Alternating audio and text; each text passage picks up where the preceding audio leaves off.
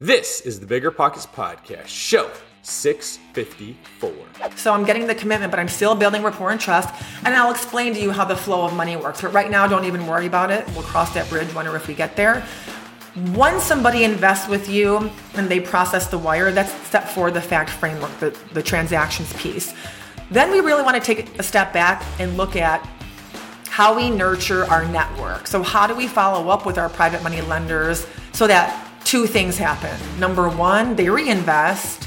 And number 2, they increase their investment amount. What's going on, everyone? This is David Green, live from the Smoky Mountains. Actually, it's not live to you, but it's live to me. I'm here looking at cabins and checking on some of the ones that I just bought and getting to do a Bigger Pockets podcast from the area. I'm joined by fellow Smoky Mountain investor and my co-host for the podcast, Rob Abasolo. Rob, how's it going today? Hey man, I am barely making it through the day. You know what I mean? I totally understand. I made a joke on Instagram the other day about this is a bear market, and it got quite the response. Apparently, dad jokes are making a comeback here. Oh yeah, they've been popular since 1972. I don't know why that was the invention of them, but yeah, they've been big for a while. I've actually done some research on this topic now that I'm a father. I just didn't know they were big outside of dads. Like people that are not dads are really liking dad jokes these days. You know what? It's cool to be a dad, man. It is so cool. You should try it sometime. You got dad bods. You got dad jokes. I will hopefully not have a dad bod in the next couple of months, man. I've been hitting the bike every single day, and little by little, I'm chipping away. I'm going from dad bod to... Hard to make something rhyme with that on the spot, isn't it? It kind of is. I didn't really think that Rad out. Yeah, I usually practice my jokes in the mirror. From dad bod to rad bod. Oh, right, there we go. Rad bod. Rob bod. How about that? Thank you, producer Eric. Yeah, Eric's like one of those guys, our producer for this show, that you never would think is into hip hop, and then you're at like a karaoke night one day, and he steps up and he just starts freestyle rapping and knows like every single word to some KRS-One song that most people who just heard me say that have no idea who I'm talking about. He's that guy that always surprises you. So thank you for that, Eric. Let's get to today's show. Thank you guys for hanging out through that semi-ridiculous intro we just had. In today's show, Rob and I are going to be interviewing Amy Majuri. Amy has a 4-part system that helps raise money in a very simple way that is very effective. We're going to start off today's show with a treat for you guys. Josiah listened to the first interview that we did with Amy, put her system into practice, and found himself with someone that was willing to let him borrow money right off the bat. So he kind of explains what he did, how he did it, and how it worked out. And then Rob and Amy sort of ask him some questions about what's going on. It is a fantastic example of how simple this system is when you work it. Rob, what are some of your favorite parts of today's show? You know, I raise a decent amount of money. I'm raising money now for a fund that I'm putting together on a motel. And honestly, I don't think that you can ever stop improving on how you raise capital. I've been raising capital now for probably 2 or 3 years. And my style to do that has really evolved over the years. And even listening to this episode today, I'm like, oh, I can really see how it affects my fundraising game for the better to really just start putting in actual systems so that you can think of fundraising a little bit more in a linear progression, because for me, it's just always, my thoughts are always in the ether, and, you know, I'm always kind of the ad lib kind of guy that's like, yeah, let's go with the flow. But having a direct system on how to approach getting money from investors, I think is going to be super valuable for everyone listening at home. Yeah, my 2 cents, the real estate investing space is changing rapidly every year. I mean, if you just look in the last 10 years, how much it's changed, it's wildly different. And there's a lot of reasons why, but I think the biggest reason is that real estate investing used to be a good old boys club. You needed to have a mentor in the city you worked at that knew how to be an investor, that could teach you the ropes. This was it was like jujitsu before the Gracies made it popular. If you didn't know a Gracie, you weren't learning jujitsu. Well, it's different now. This is one of the biggest podcasts on all of iTunes. There's tons of people on social media that are sharing all the information. Real estate investors like to talk. This is not a place where everyone keeps their secrets. Information is everywhere. So that increases competition after these assets. And it's one of the reasons that even though the market is sort of slowing down, we're entering into a bear market, as you guys will hear about later in today's show, there's still a lot of competition for the best assets. And that's because it's much easier to own them than it ever was before. So you need to get into the private money game, whether you are actually raising money to buy these assets or you are lending your money to someone else to make a passive return. There is a space for both people. my opinion, the next sort of evolution of real estate investing is going to be crowdfunding made easy. NFTs are going to play a role in this. We interviewed Ryan Pineda, and he sort of talked about that on the episode that we did with him.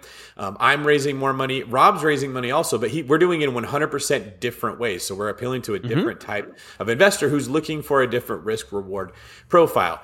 And I would highly recommend, if you're someone who knows real estate investing is going to be a part of your future, that you listen to episodes like this one and pay a lot of attention, because these skills will be huge in helping you scale your portfolio faster. You might think you want real estate, but that's not true. What you really want is passive income. With new investors struggling to find deals or get enough money to buy them, and veteran landlords tired of the constant tenant phone calls, is there a better alternative? Actually, there is. Short notes from Connect Invest. Connect Invest is an online investing platform that allows you to easily participate in passive real estate investing, and all you need is $500 to start. Short Notes collectively funds a diversified portfolio of commercial and residential real estate projects across acquisition, construction, and development phases. You'll earn a fixed monthly income without the hassle of owning or managing real estate. Head to connectinvest.com/BP to create your account.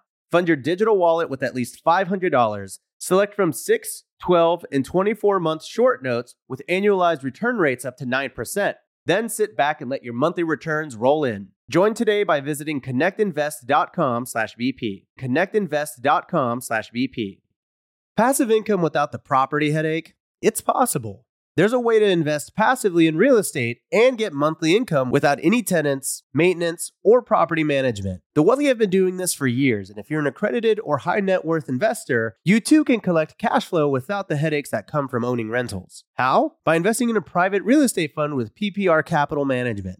PPR's co-founder, Dave Van Horn, wrote the book on real estate note investing for BP. But he's not just investing in notes. Dave and his team also have an extensive background in commercial real estate. And with PPR Capital Management, they're strategically investing in both notes and commercial real estate nationwide. With over $500 million in assets under management, PPR has provided individuals with a steady source of truly passive income since 2007 without ever missing a payment.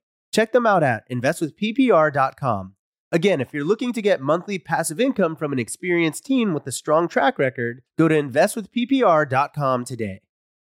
If you're in the landlord game, then you know the importance of solid tenant screening. That's where RentRedi steps in. Now, RentRedi's got an important new feature, proof of income verification. And get this, with Plaid certified reports, you'll see everything from income summaries to total earnings by month. Say goodbye to those gut check moments and hello to confidence in renting with RentRedi. RentRedi is included in your pro membership at BiggerPockets. If you're not a pro, they're offering a 6-month plan for $1. You can't beat that. I actually don't even know how they make money doing that, but it's above my pay grade, pal. Visit rentredi.com. That's RENTREDI.com and use the code BP Investor. That's BP, like BiggerPockets, Investor, like me, to get 6 months of RentRedi for $1, which is crazy.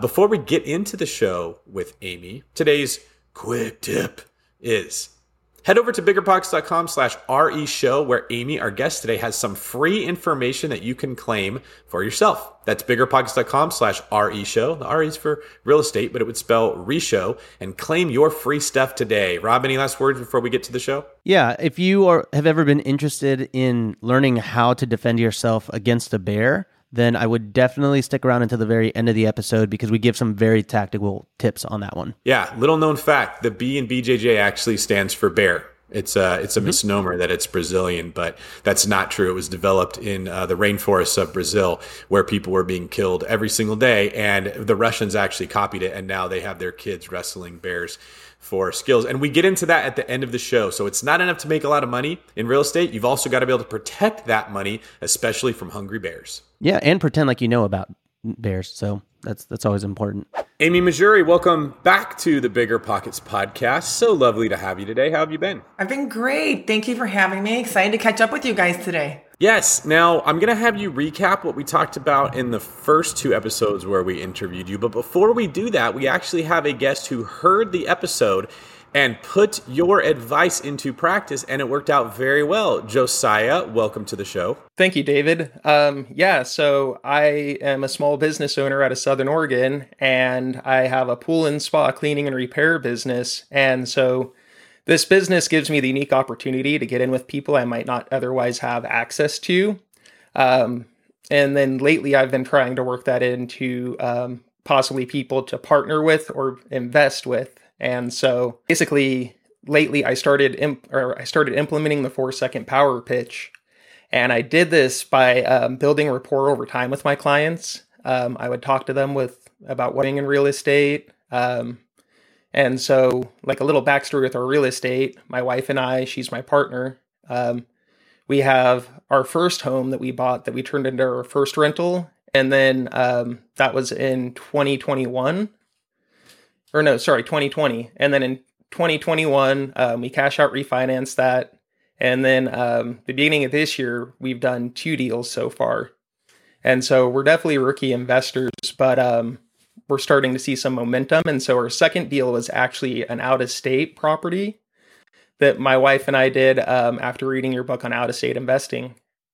And then we ended up buying that one all cash, refinancing it, and then using that money into a tiny home Airbnb that we did on our property that we own, that we live on here in Southern Oregon.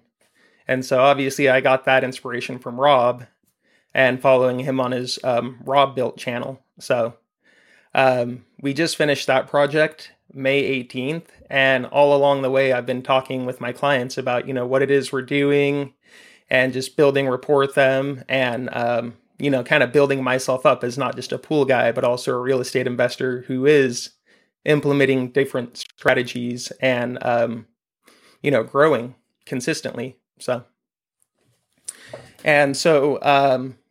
when I'm building rapport with my clients and stuff, most of them I'm their pool guy. They have big houses. So basically when I meet these clients initially, they're clients with big houses and pools most of the time. And, I'll try to build rapport with them by complimenting their house first. I'll say, hey, this is a beautiful house you got, and a lovely pool. What is it you do that lets you afford, a house like this? And so I'll ask them questions about themselves and what it is they do. And that kind of also gives me information on, what their interests are, or like if they're business owners as well. And then kind of helps qualify them.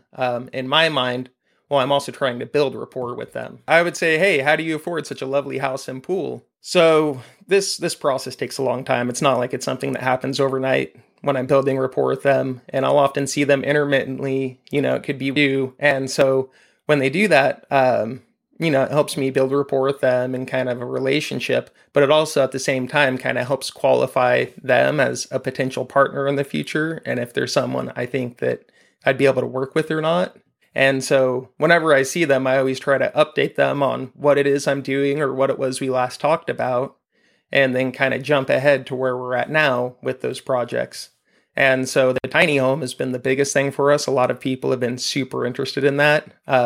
Obviously, they're really trendy and stuff, but we've had phenomenal success with that. We've set it up to the highest level we possibly could. And because of that, it's been booked out about 95 to 99% of the time since when we first launched it on May 18th. And so when I tell them stuff like that, I mean, we're getting about a 60% return on our investment right now, and they're just blown away by that fact. And so lately when I talk about that, I was able to caveat it into possibly, getting partners or private money investors lately. And I did that simply by asking them, they would say, hey, that's phenomenal what you're doing. And I'd just be like, hey, yeah, we're working on another project right now where I might be taking on private investors, is just sitting back and collecting income from real estate, something that you might be interested in. You wouldn't have to manage it at all or, do any extra work. We'd do all the legwork for you. And I've done that with 4 or 5 of my clients now, and I've had really good success. That's amazing. Yeah, I was wondering what your parlay was, because I know for Amy, she talks about going out and you meet someone, you say, I help someone get double-digit returns in real estate, because you're introducing each other and you're like, I don't know what you do. What do you do? I do this and that. Obviously, if you're the owner of this company, that part is that they know what you do. So how have you worked on your transitions? Does it change from client to client, or do you think you have a pretty streamlined pitch at this point? I mean, I'm new to implementing this strategy, so it's definitely not streamlined, and I work on it as I go. But it definitely changes a little bit client to client, depending on what their exact scenario is. And so, this has been such a great strategy, though, because it is something to get your foot in the door and open up people to conversations in the future. And then it just opens their mind a little bit, and then later on, I hope to be able to meet with them, go through and dive in a little bit deeper. And so I guess that's kind of what I'm looking for help with next. Like, what are the next steps? And Amy, maybe you could help me with this. But as I try to transition them from, just opening their mind up to this idea and them liking it to actually guiding them. Josiah is the perfect investor who he said earlier is a part-time investor. He's a great example of someone who he trusts in the system. He's just following a script. He implemented it. Even if he had, any fears of how to follow up, he's like, I got this. I'll figure that out later. You guys saw him commenting in the chat box earlier for what do I say next? And this is what I keep telling people, you guys, this really does work. It's been tested and measured for 10 years. It's a great strategy to just get your foot in the door and then see where the conversation leads you. So you're just getting started. You start putting yourself out there. You're practicing and perfecting and still ironing out your pitch here. And you actually had some success, and you had someone that actually they wanted to work with you. So tell us about the deal that you're going to be putting together and how you're going to be using the funding to make that deal come to life. Okay, so I'm actually looking at a deal local to me in Shady Cove, Oregon, and it's a kind of unique property. It's on about 4.5 acres right on the edge of town here, and it's a pretty forested area, but it's got 2 tax lots and 3 little cottages on the property right now. And so what I'm trying to do is remodel these cottages, get them up to rent specs for short-term rentals, and then we add a couple of RV pads and do a couple more of the tiny homes with the decks around it and make it just like this little camping community of tiny homes and RV or cottages. And then maybe, because it is 4.5 acres and there's like a nice lightly sloped hillside, do like a glamping setup up on the hillside with decks and stuff that come off of it in the future. And so that's kind of the ultimate dream. And luckily, this property is off market right now. And so the seller is open to seller financing as well, which is phenomenal. And so it's just kind of trying to put the pieces together with everything and try to figure out, basically what the next steps are. Should I focus on maybe finding money for the deal or, trying to get it more structured before I try to raise money for it? And kind of where should I go from here? Awesome, man. Well, it sounds like you hit a home run on your first set of pitches here, not only because you actually were able to secure financing from a private investor, but because it's a seller finance deal, which these days, that's going to be the best interest rate you're probably going to find on the market. But I'm curious, Amy, since you are the fundraising royalty here on the pod, how would you approach this situation? Yeah, so this is a great problem to have. You're putting together this deal, and definitely don't wait until you have finalized the deal. We always want to be proactively raising capital as we are looking for leads. So Josiah, you're off to a great start. Continue those conversations, and at this point, you'll want to follow up, even if it's just a high-level overview about the deal, but start educating, your audience on this is what's in it for me. This is what's in it for you. And I can help you with this. And here's what it looks like to invest, with us. Everyone is so into the short-term rental game now. They love it. The creative ways of basically vacationing. So I think your audience will love that strategy as well. Okay, that's great. And so as far as like structuring the deal goes, do you think I should look at, because it is my first deal with partners, maybe trying to make it a little higher incentivization to get people to work with me until I have a more solid track record? Or do you think my track record that I have so far just personally is probably good enough? I think it's the latter of the two. And this is such a common question. A lot of people will want to increase what they're offering because of their lack of experience or limited experience, or maybe because of, the fear of the unknown. So I'm going to go straight into coaching mode and say, hey, you don't need to offer more. And we can talk about what that offer looks like. And you've already got a great amount of experience. You have a portfolio, you're starting to build it, your clientele. Technically you're in the real estate industry, anyways, because of the service that you provide from a pooling aspect.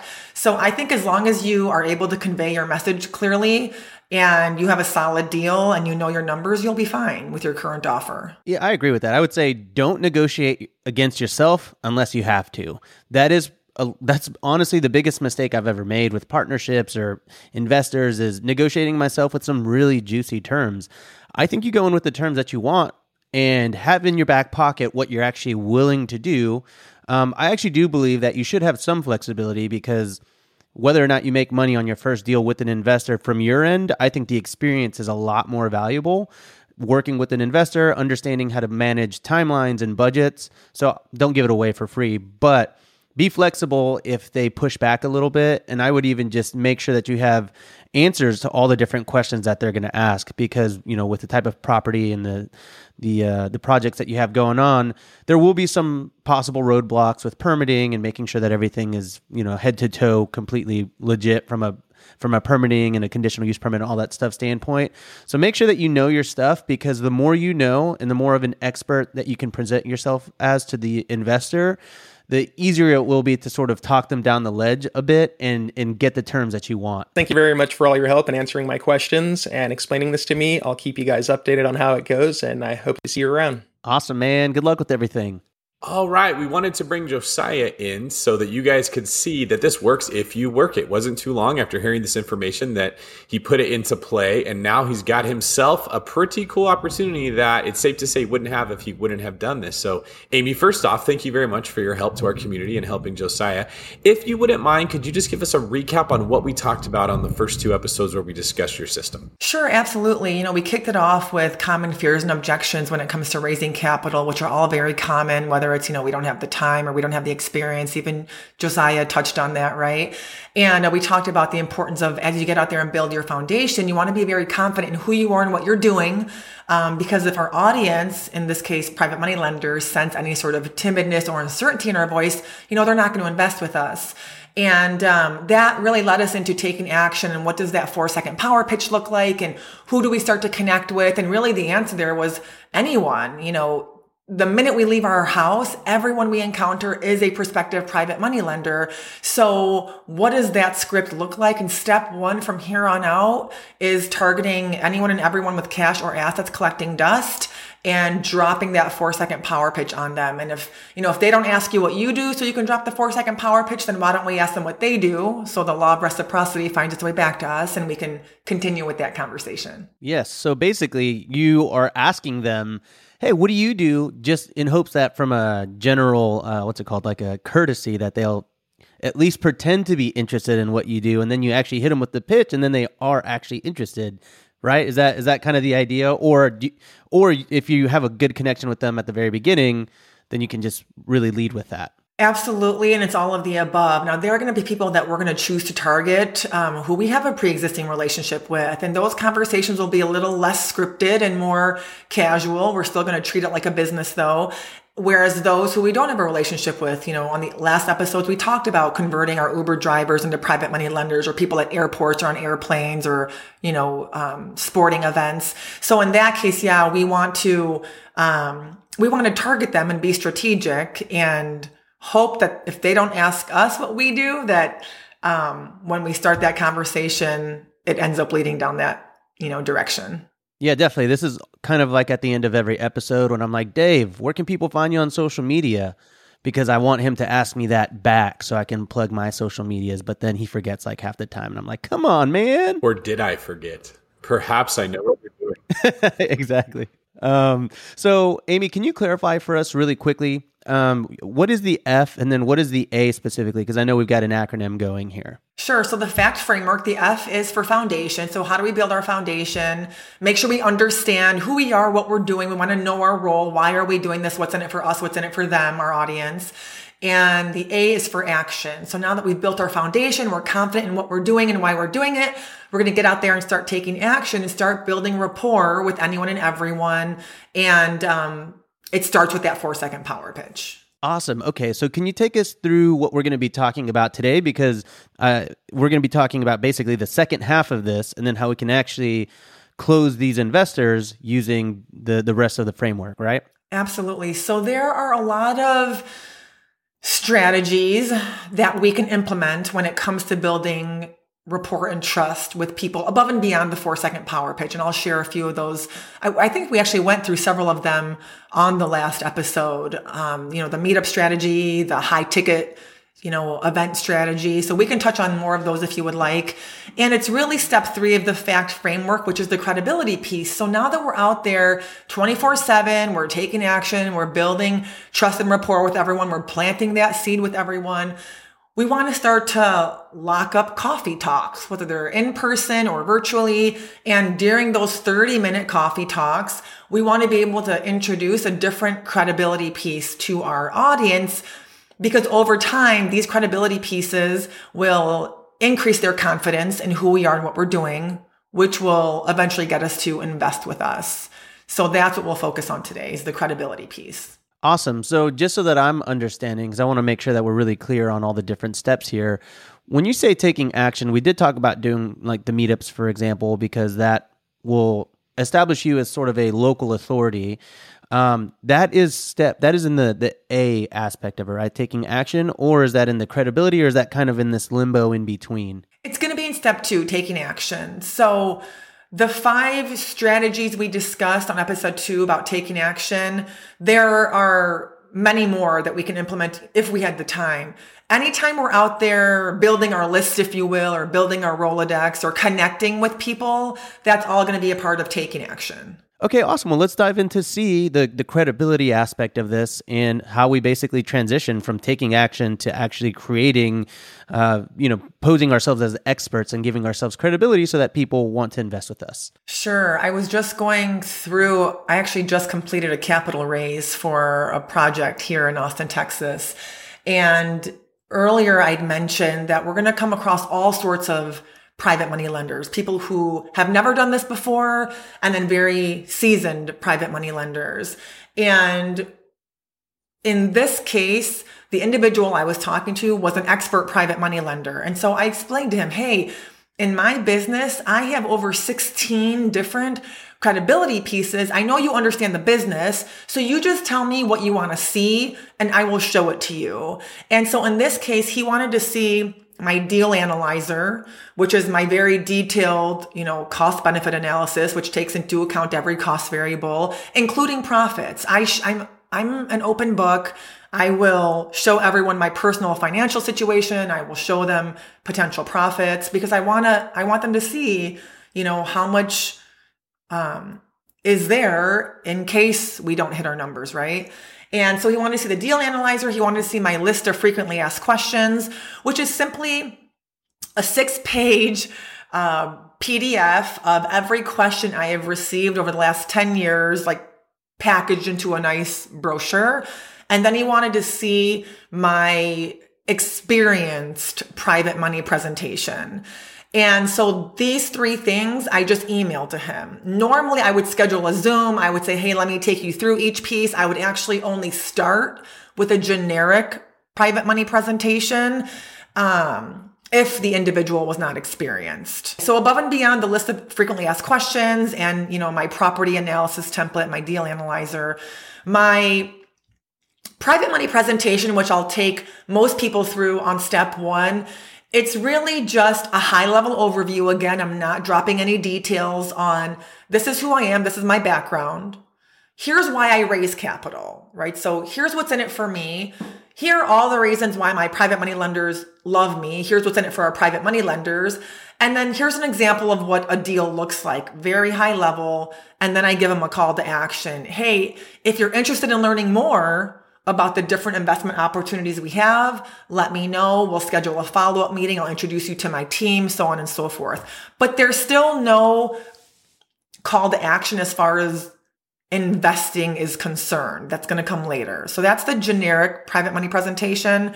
For those of you who are talking to somebody who has done this before and they've lent on deals, my experienced private money presentation, it's going to have more strategies in there. It's going to talk about what it looks like to leverage out of retirement accounts. It's going to go into a more detailed overview of what different investment opportunities look like. So the financial acumen is going to be a little bit higher in this case. So this is a great example of why I've got 16 different credibility pieces. We've got contracts, we've got org charts, we've got our business plans, and I just pick and choose depending on who I'm talking to. This is really interesting because I came into thinking about the credibility aspect of this a little bit differently. So just so that I am getting this, because I want to use this myself. Obviously I use components of this, but having a more linear progression, I think, is going to be very helpful for everyone listening at home. So when you're taking action, for example, in the meetup aspect of it, and you talked about establishing yourself as a local authority, I was kind of thinking of that as establishing credibility, which of course it does. You're actually talking about the credibility of you as someone who handles someone's money. Like as an investor, if I'm going to give you my money, I want to feel that you are a credible, financial savvy person that can actually deploy that and perform their fiduciary duty versus the credibility component of, hey, I build a lot of houses. Look, I'm successful. I have good returns.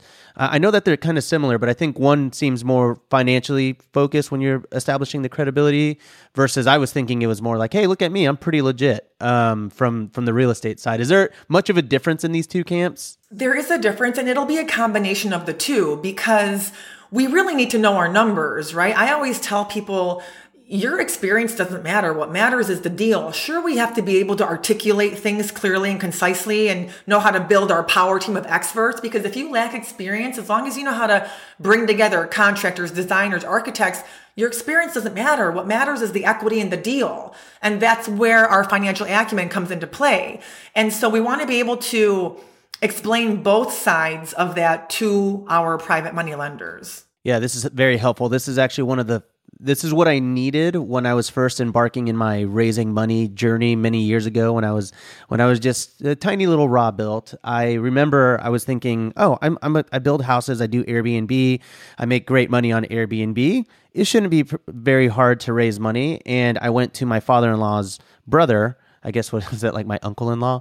And he was like, yeah, I'd be interested in investing. What you got? And so I put a presentation together that was so focused on the nuts and bolts of Airbnb. And I was like, all right, here's what I've done. Here's how much money I make. Here's what the cash flow is going to be. And then he hit me with what I thought at the time, because I wasn't really into this yet, but he hit me with a wild list of very investment and financial specific questions like IRRs, if this, then what? What about capital contributions? Who gets paid back first in the investment? Does your equity vest before or after you've paid back my investment? And to all of those questions, I felt so blindsided. And I was like, I don't know. I mean, it's going to make money, man.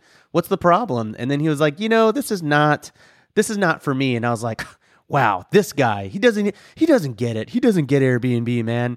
But in retrospect, I sort of see how I failed on the second half of this. So building the credibility here definitely is important. But that's such a great example, and thank you for sharing, of why we have to know our numbers, and this is why I created 6 pages of FAQs that we don't want to only memorize them. We really want to understand them, because the private money lenders out there who have done this before and who know what they're doing, you will come across PMLs who will purposely ask you the same question 5 different ways just to test your knowledge on the logistics, but also on the financials, right? So we really have to know how our process works. And if we don't, we should not be out there ethically raising capital for deals. 100%. And when you said that you put together this list of FAQs and your presentations, I know for me, we have a pretty dialed presentation. We have our own internal list of FAQs, but it's not like we just discovered that overnight. We discovered that through failure of raising money time and time again, because every investor would ask the same question, or like you said, a different version of the same question. And so every single time we got out of an investment meeting where we didn't secure the capital, we were like, oh, we should probably think this through. What happens when partner A wants to exit the business? Do we want to have a vesting period and all this type of stuff? So for sure, I think as you continue to develop your pitch and your power presentation, just know it's not going to be perfect when you're getting started. You're probably going to have a few bumps and bruises. Not everyone is going to have the wonderful Josiah story, obviously, where he's able to lock it down super fast. But I know for me at this point, and obviously I have more of a platform, but even outside of that, whenever I actually still don't even talk about the platform necessarily when I'm approaching new investors, just because I want them to know that I know my stuff. I want to prove that I actually do know a lot of the financial acumen that you talked about. We're always looking for ways to improve, searching for better. But when it comes to hiring, the best way to search for better is by matching with quality candidates. If you need to hire, you need Indeed. Indeed is your matching and hiring platform with over 350 million global monthly visitors, according to Indeed data, and a matching engine that helps you find quality candidates fast. Ditch the busy work. Use Indeed for scheduling, screening, and messaging so you can connect with candidates faster. And Indeed doesn't just help you hire faster. 93% of employers agree Indeed delivers the highest quality matches compared to other job sites, according to a recent Indeed survey. Leveraging over 140 million qualifications and preferences every day, Indeed's matching engine is constantly learning from your preferences, so the more you use Indeed, the better it gets. Join more than 3.5 million businesses worldwide that use Indeed to hire great talent fast. And listeners of the show will get a $75 sponsored job credit to get your jobs more visibility at Indeed.com/biggerpockets. Just go to Indeed.com/biggerpockets right now and support our show by saying you heard about Indeed on this podcast. Terms and conditions apply. Indeed.com/biggerpockets. Need to hire? You need Indeed. Whether you need to buy or sell, or you're just obsessed with looking at homes for sale, Redfin's got you covered. Redfin updates their listings every 2 minutes to help you see new homes first. And they give you personalized recommendations based on the homes you like, so you can find a home that's just right for you, whether that's a cabin, a craftsman, or a castle. With the top-rated Redfin app, you can favorite homes, share listings with others, and schedule tours even on the same day, with a local Redfin agent who can help guide you through the whole home buying process. And if you're looking to sell, Redfin agents have the experience to help you get the best price possible for your home. That's because they sell twice as many homes as other agents. With a listing fee as low as 1%, Redfin's fees are half of what others often charge, which means you'll have more money to put towards what matters most to you, like your next home. In fact, last year, Redfin saved home sellers $127 million. No matter where you are in your real estate journey, Redfin can help. Download the Redfin app to get started today. Listeners, I'm telling you right now, it's not every day you find a game changer like RentRedi. They're not stopping with just tenant screening. They've rolled out proof of income verification. Let RentRedi handle the heavy lifting with automatic checks on financial stability and earnings. Plus, with Plaid certified reports, you'll have all the info you need right at your fingertips. RentRedi is included in your pro membership at BiggerPockets. And if you're not a pro, they're offering the 6-month plan for just $1. How great of a deal is that? That's 1/8 of a Chipotle. That's pretty good. Visit rentredi.com. That's RENTREDI.com and use the code BPInvestor. That's BP, like BiggerPockets, Investor, to get 6 months of RentRedi for $1. As home prices and interest rates continue to rise and inventory levels dip, it's getting harder to find quality flips and wholesale deals. When there's not enough on-market inventory to go around, it's time to start looking off-market. Lucky for you, there are millions of homeowners nationwide who own a property they need to get off their hands. I got 2 words for you, my friend. PropStream it. PropStream is the leading real estate data provider and recognized as a Tech 100 honoree by HousingWire for the 4th consecutive year. With PropStream, you can search over 155 million properties nationwide using 120 plus search filters like pre-foreclosure, bankruptcy, pre-probate, failed listings, and more to help you find motivated sellers in seconds. PropStream offers both public record data and an MLS sales estimate that's over 99% accurate to help you get the most accurate comps even in non-disclosure states. PropStream also provides lead automation, skip tracing, and a marketing suite with emails, postcards, and custom landing pages to close more deals efficiently. Get started today with their 7-day free trial and get 50 leads for free. Head on over to www.propstream.com/BP. That's www.propstream.com/BP.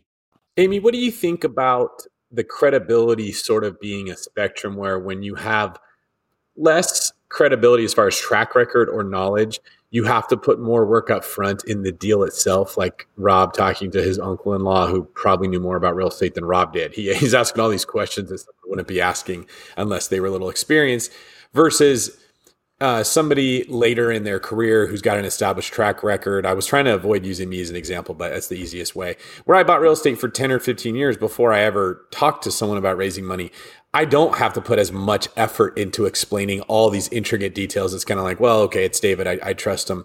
How do you see that sort of progressing? I always respond the same way, and I get this question all the time, which is if you don't have a lot of experience as an investor, then lean on your team of experts because you're not going to be the one grouting the tile, right? So as the business owner and entrepreneur, as long as you know how to analyze a deal and you know how to build a power team, then what I do is I bring my team into these conversations and I'll say, hey, even though I've only been doing this for a year or I've never done a deal before, this is my general contractor. He's been doing this for 25 years. This is why we picked this neighborhood, specifically these 3 blocks. This is my designer. She owns her own design firm. This is my real estate attorney. It's his law firm. And we've been working together collectively and building our strategy for the last 12 months. And if you would like, I'd be more than happy to schedule a call so that you can talk to my general contractor directly. So it really is, you want to create this team that feels empowered, because I always tell people I'm not successful because of the things I've done. I'm successful because of my team, and it's my team that helps me shine. So that's how I overcome that objection. How about if you walk us through a deal you've done and maybe hit on how you covered all 4 of these steps in your deal so we can see what it looks like in a real life application? Sure, absolutely. And you know what, before I forget, if you would like, because I'm sure there are going to be a lot of questions about how do I create a private money presentation? What are all the details that go into it? I'll just give you guys a copy. And if you want to share it with everyone, feel free to do so. Take it, implement it. I'll script it out for you so those of you listening can read it and even practice at home and then get out there and start implementing it. Sure. That sounds amazing. Yeah. Thank you. So yeah, as I mentioned earlier, there was a deal. Why don't we start with my very first deal that I raised capital on, because I had only done one deal prior to that. So on my very first deal, we often talk about, mistakes or lessons learned. On the very first deal that I completed in downtown Chicago, I did not use private money. I was working my full-time job. I was trying to build my power team. And so I had the gap funding in the bank and I ended up putting that into the deal. Well, 2 weeks later, my acquisitions manager, which is just a fancy way, you guys, of saying realtor, brought me 2 passive income properties. All I needed for each rental property, they were small single-family homes, was either $20,000 or $25,000 each. And each property would have cash flowed $300 a month. So we're talking about $600 in positive cash flow every single month that I wasn't able to pull the trigger on because I put my own money into my fix and flip, and I had not prioritized the art of raising capital. So I couldn't just raise the capital today for the down payment. So for me, that was a really hard lesson to learn. And I always say, look, is $600 a month going to retire us? No, but that's one example of one missed opportunity. And think about how quickly that can start to add up. So I really hustled. I reprioritized. I shifted my focus in my business. And on the very next deal, I ended up raising from a complete stranger to begin with, $390,000 in 21 days. Now I hustled. I was on the phone every day. So when it came to building my foundation, before I had started actually picking up the phone to call people and requesting referral after referral after referral, which we talked about on previous episodes, I made sure as a part of building my foundation, I had my online presence completed. So I had a website, I had social media profiles, and I didn't have huge followers, like nobody knew me back then, but I made sure I had LinkedIn, Facebook, and Instagram, and it said, I'm a real estate investor. So for those of you who don't have a social media presence yet, go copy mine. I'm giving you permission right now. Copy my social media, like have at it. And there's your online presence for your website. Create a landing page. You don't need anything fancy. Just have something, because whether we like it or not, private money lenders are going to Google us and go to our website. I practiced my scripts. I recorded myself on my phone to make sure that I was very smooth when I was chatting over the phone, because I was still reading some of the scripts I had created, 10 years ago. And then I felt comfortable getting out there and picking up the phone to call people. So that was how I built my foundation. I would call people through referrals. And the first thing I would do is drop that 4-second power pitch on them. And then when they wanted to learn more, now that I'm taking action and connecting with them, I'd schedule a coffee talk. And I would take them through my general basic private money presentation, which I'm going to give you guys a copy of. And I remember the gentleman during that 3-week time period that I was hustling and I was on the phone every day. So to those of you listening, this doesn't mean in 3 weeks I raised almost $400,000 through an email automation or a social media post. I'm hustling. I'm finding every single credibility piece that I can and sharing it with as many prospective private money lenders as I can, all through the 4-second power pitch, and all through requesting referrals, the meetup strategy, the fundraising strategy, so on and so forth. So I would hop as a part of the credibility piece, step 3 of my FACT framework. During these 30-minute coffee talks, I would take them through their private money presentation. And then before I would end that coffee talk, which by the way, in a perfect world, you want to get through your presentation in 15 minutes. In the beginning, you're going to take 45. That's normal. Yeah. It's all a part of the process and the learning curve. And in a perfect world, which I know we don't live in, during these 30-minute coffee talks, you want to give your audience time to talk about who they are as well, right? And their experience investing, what their expectations are. But before we would end up the conversation, I would ask, so what do you think? Do you have any questions? Are you interested in knowing more? I didn't say, do you want to invest in that deal? Yeah, it was $400,000 for I was looking for a private money. So I never said, all right, so do you want to wire the $400,000? Even though internally I knew it was crunch time, right? So I would get the commitment and they would most of the time want to know more because I'd practiced my presentation. They could sense the confidence in my voice. They could sense the energy.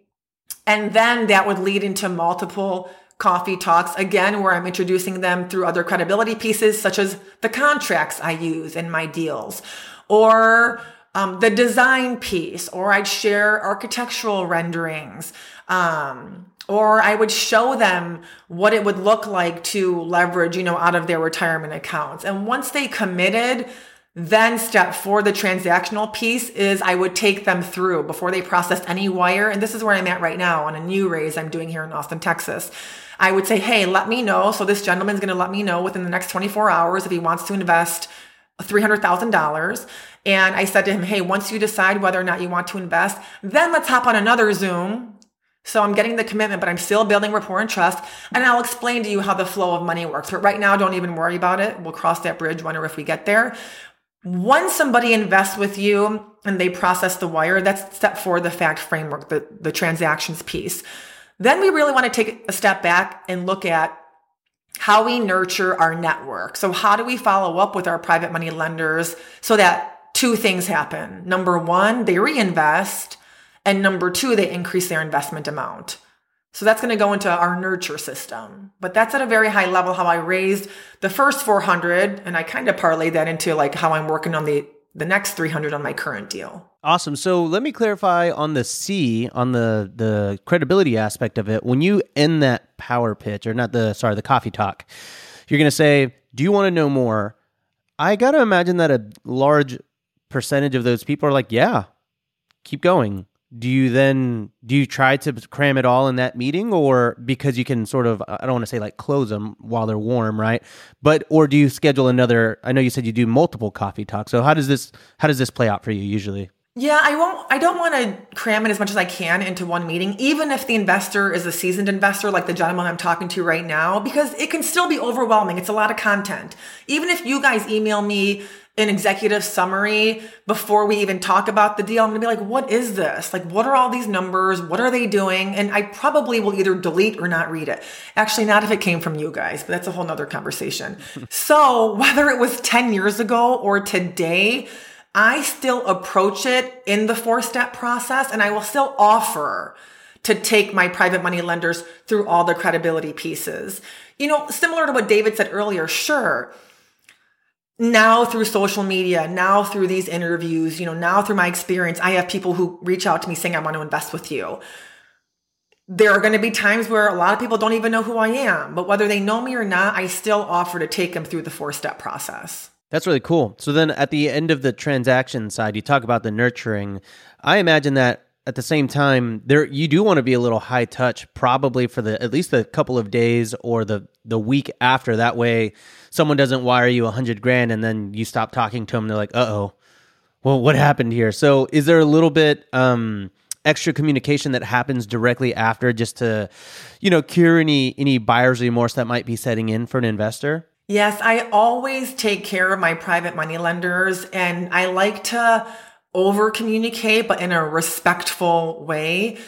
For example, the gentleman I was just talking to today about this Austin raise, he said, all right, so he goes, I'll send you an email, and then you're just going to email me like wire instructions if I decide to move forward.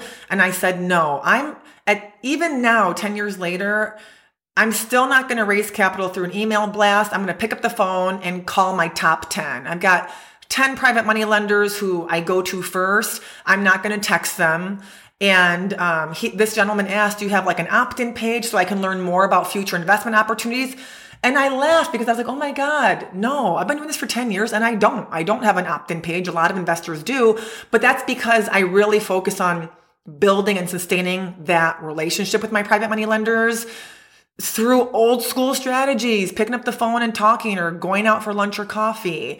So that's a part of how I nurture those relationships. Yeah, that's awesome. I can really see, even for me, how this is going to play out, because I'm currently doing a raise right now for a $7 million 23-unit motel. A lot of the times there's like the platform, right? And that helps me establish, I guess, the foundation where I can talk about it and get people interested in that project. But I haven't really, I had a marketing plan in mind, but now I think I'm going to adjust it based on what we talked about today, which is, I talk about it, I gather the interested leads, and then I plan on now hosting meetups or, I guess, virtual workshops, if you will, or virtual meetups with people. That way I can reach the entire country.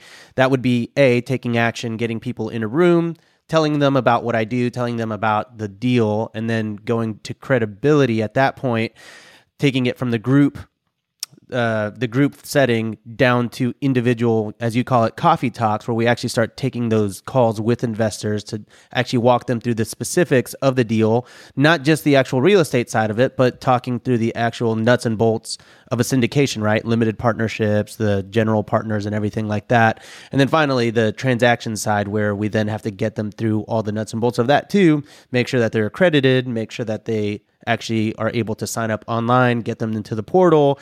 And then, as we just talked about, keeping it sort of high touch there for the next couple of weeks to just make sure that everybody's updated. So you have already influenced my raising strategy on what I'm doing right now. Thank you. Thank you, sir. But I'd love to hear both your thoughts on this, because to me, raising capital is fun. Like talking to people and networking, it's fun. And I always tell investors, it ends up turning into not so much a game, but you don't even realize eventually, once you get good at raising capital, you don't even realize that it's happening, and you'll be out there every day raising capital. So for me, I like spending time with my private money lenders. My private money lenders have become my friends. We take vacations together. We go on masterminds together. So in my business, and everyone's process may be different, once a private money lender has invested $1 million with me, it can either be in one lump sum or across multiple deals. I will pay to fly them out to the job site, give them this VIP experience, take them out to dinner, sit down with my team, walk through properties, and they love that. And it's another great way to continue to develop that long-term relationship. So now not only are they reinvesting with us and reinvesting greater amounts, but now they're starting to introduce us to our network of prospective investors. But what do you guys think? What has your experience been there? I think it's really great. When we were going to originally launch our fund, where we were going to build a few houses or 23 houses in Joshua Tree, we actually had intended to allow the different investors to stay at those properties at short-term rentals. You know, we're building a short-term rental portfolio, come and actually stay there a few nights once it's all done, which is great, but it's not instant gratification, right? So I definitely think that there's a level of credibility even that's added when you say, hey, thanks so much for investing, come out. We'll meet you out there. We'll fly you out there, and we'll actually take you through the project. Because I mean, I'm sure you know, actually walking a project is completely different than seeing it online. David and I hadn't seen the Spanish mansion that we bought in Scottsdale in person previous to buying it, and then we showed up and we were like, "Whoa, this was worth it. This was worth the massive investment that we just made." It's a little magical, right? Especially as an investor, to actually walk through something that you purchased and that you participated in. And it's very surreal. So I think as long as you can keep that up and keep an investor very, I don't want to say enchanted, but very excited about the opportunity, then yeah, I think the funds there open up, because we have investors that we work with now, and we are relatively high touch. We definitely communicate with them and everything. But the more you can do that, and the more you can nurture that relationship like you're talking about, they tend to want to invest again and again and again. So it definitely is a strategy worth pursuing to get someone out there to actually see the property. But I don't know, that's me. What about you, Dave? You know, I have a lot of thoughts on this topic, and I don't want to make this a 2-hour episode. So why don't we do this? We will let Amy have the last word on this show, kind of wrap up what she was describing. I will save my thoughts for the follow-up episode to this episode, which will be sort of putting a button in it, as you might say, Rob. And we'll get into what do you do once you've got someone who's like, yeah, I've got some money to lend. You work the fact process. It works out. How do you invest that money? There's debt, there's equity, there's combinations of the two. There's all kinds of creative ways. So I think that this would be a good thing to get into once we've finished the 4-part system. So if you want to hear my advice or my feedback on what I do when I'm raising money or different ways to do it, you're going to have to listen to the next episode. Before we get out of here, Amy, do you have any final thoughts that you'd like to leave us with? Sure. You know, just as we wrap step 4, the fact framework, and those transactions are coming in, you know, we talked briefly about the VIP experience and defining what our follow-up system looks like and how we're going to nurture our network moving forward. I always like to be clear with my private money lenders and let them know, hey, you are an investor in this deal. So as far as I'm concerned, this project is just as much yours as it is mine. So use this in your portfolio. Put this on your website as one of your properties, you know, that's coming soon. Blast it all over social media. Tell your friends and family members about this amazing new build that's coming up in Austin, Texas, and just be comfortable sharing this project as a part of your own, because I really believe that this is yours just as much as it is mine. Oh, that's awesome. Robin, what do you think about the show so far? Any last words for us before we get out of here? No, I was just going to say that the reason I say put a button on it is because you're cute as a button when you talk about real estate, David. That's all. You know, speaking of cute as a button, there are so many bears. I'm out here in the Smoky Mountains right now looking at more cabins, and I've seen about 7 bears in 2 days. They're like everywhere. I mean, I just thought it was like every once in a while you might see a bear, but no, they're walking down the street. They're going into people's front yards. I was literally looking at a house and a bear came walking up on the porch as I was stepping outside to like open the door and see the view out of the corner of my eye. What I thought was like a black lab was actually a very big black bear. Well, I guess it would be very big for a lab. It was small for a bear, but still, it just comes like sauntering up, looks right at you, cruises around, sniffs around for food, walks away. It's kind of amazing how they're everywhere out here. And I keep hearing people call them cute. I was like, that's not what I think of when I see a bear. I see like, that's an apex predator that is not afraid of anything. That is competition for me. Like, I don't see cute at all. Amy, what's your thoughts on that? Are bears cute or are they scary? Yeah, they are not cute. Even a giant black lab, I love dogs, but no, I'm like, I don't know. I haven't even been to Yosemite. Like, I don't jive well with bears. Yeah, I actually, Rob, you were gonna say. I had a bear walk up to me at my chalet in Gatlinburg when I bought it. It was probably about 4 or 5 feet away, just like you said, just like casual. And I was right next to someone, and I was tying my shoe, and I got up, and I was like, and I just started like, basically me and the person I was next to, we realized it at the same time, and she was like, bear, and we did what you're supposed to do, which is just run as fast as you can away from the bear. We made it out alive. We're okay. I'm glad she did, because I was out of words. And I later found out that what you're supposed to do is, instead of running, you're just supposed to point at it and shout out its insecurities to its face. But I didn't know that tidbit at the time. So your I could go back. Never approved of you, and the bear will just turn around and run away. That's right. I wish I had known that, but it's okay. We made it out. You have really small paws for a bear your size. You call those bear paws? Barely paws at all. And on our final episode, you will get to hear Amy's insults towards a bear that she uses to keep herself safe when she does encounter a bear as well. So don't miss it. Rob, if people want to find out more about you, where can they go? Oh my gosh, you're asked, dude. You pick up quick, man. You can find me on YouTube over at Robuilt.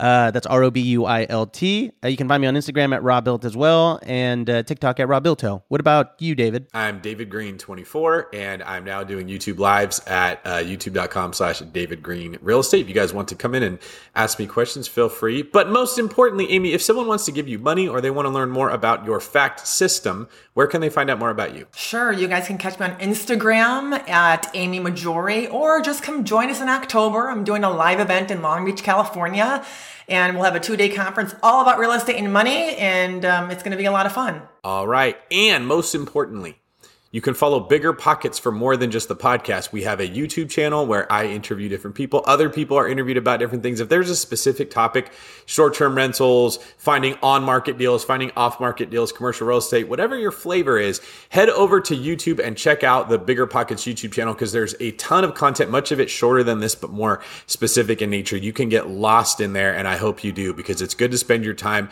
watching real estate videos instead of cat videos or on TikTok. Bigger Pockets is much better for your financial future. All right, Amy, thank you so much. If you guys would like to hear Amy again, all you got to do is check out the next episode. Please like, share, and subscribe this episode on the podcast. We love you, and we'll see you on the next one. This is David Green for Rob the Bear Cub Abasolo, signing off.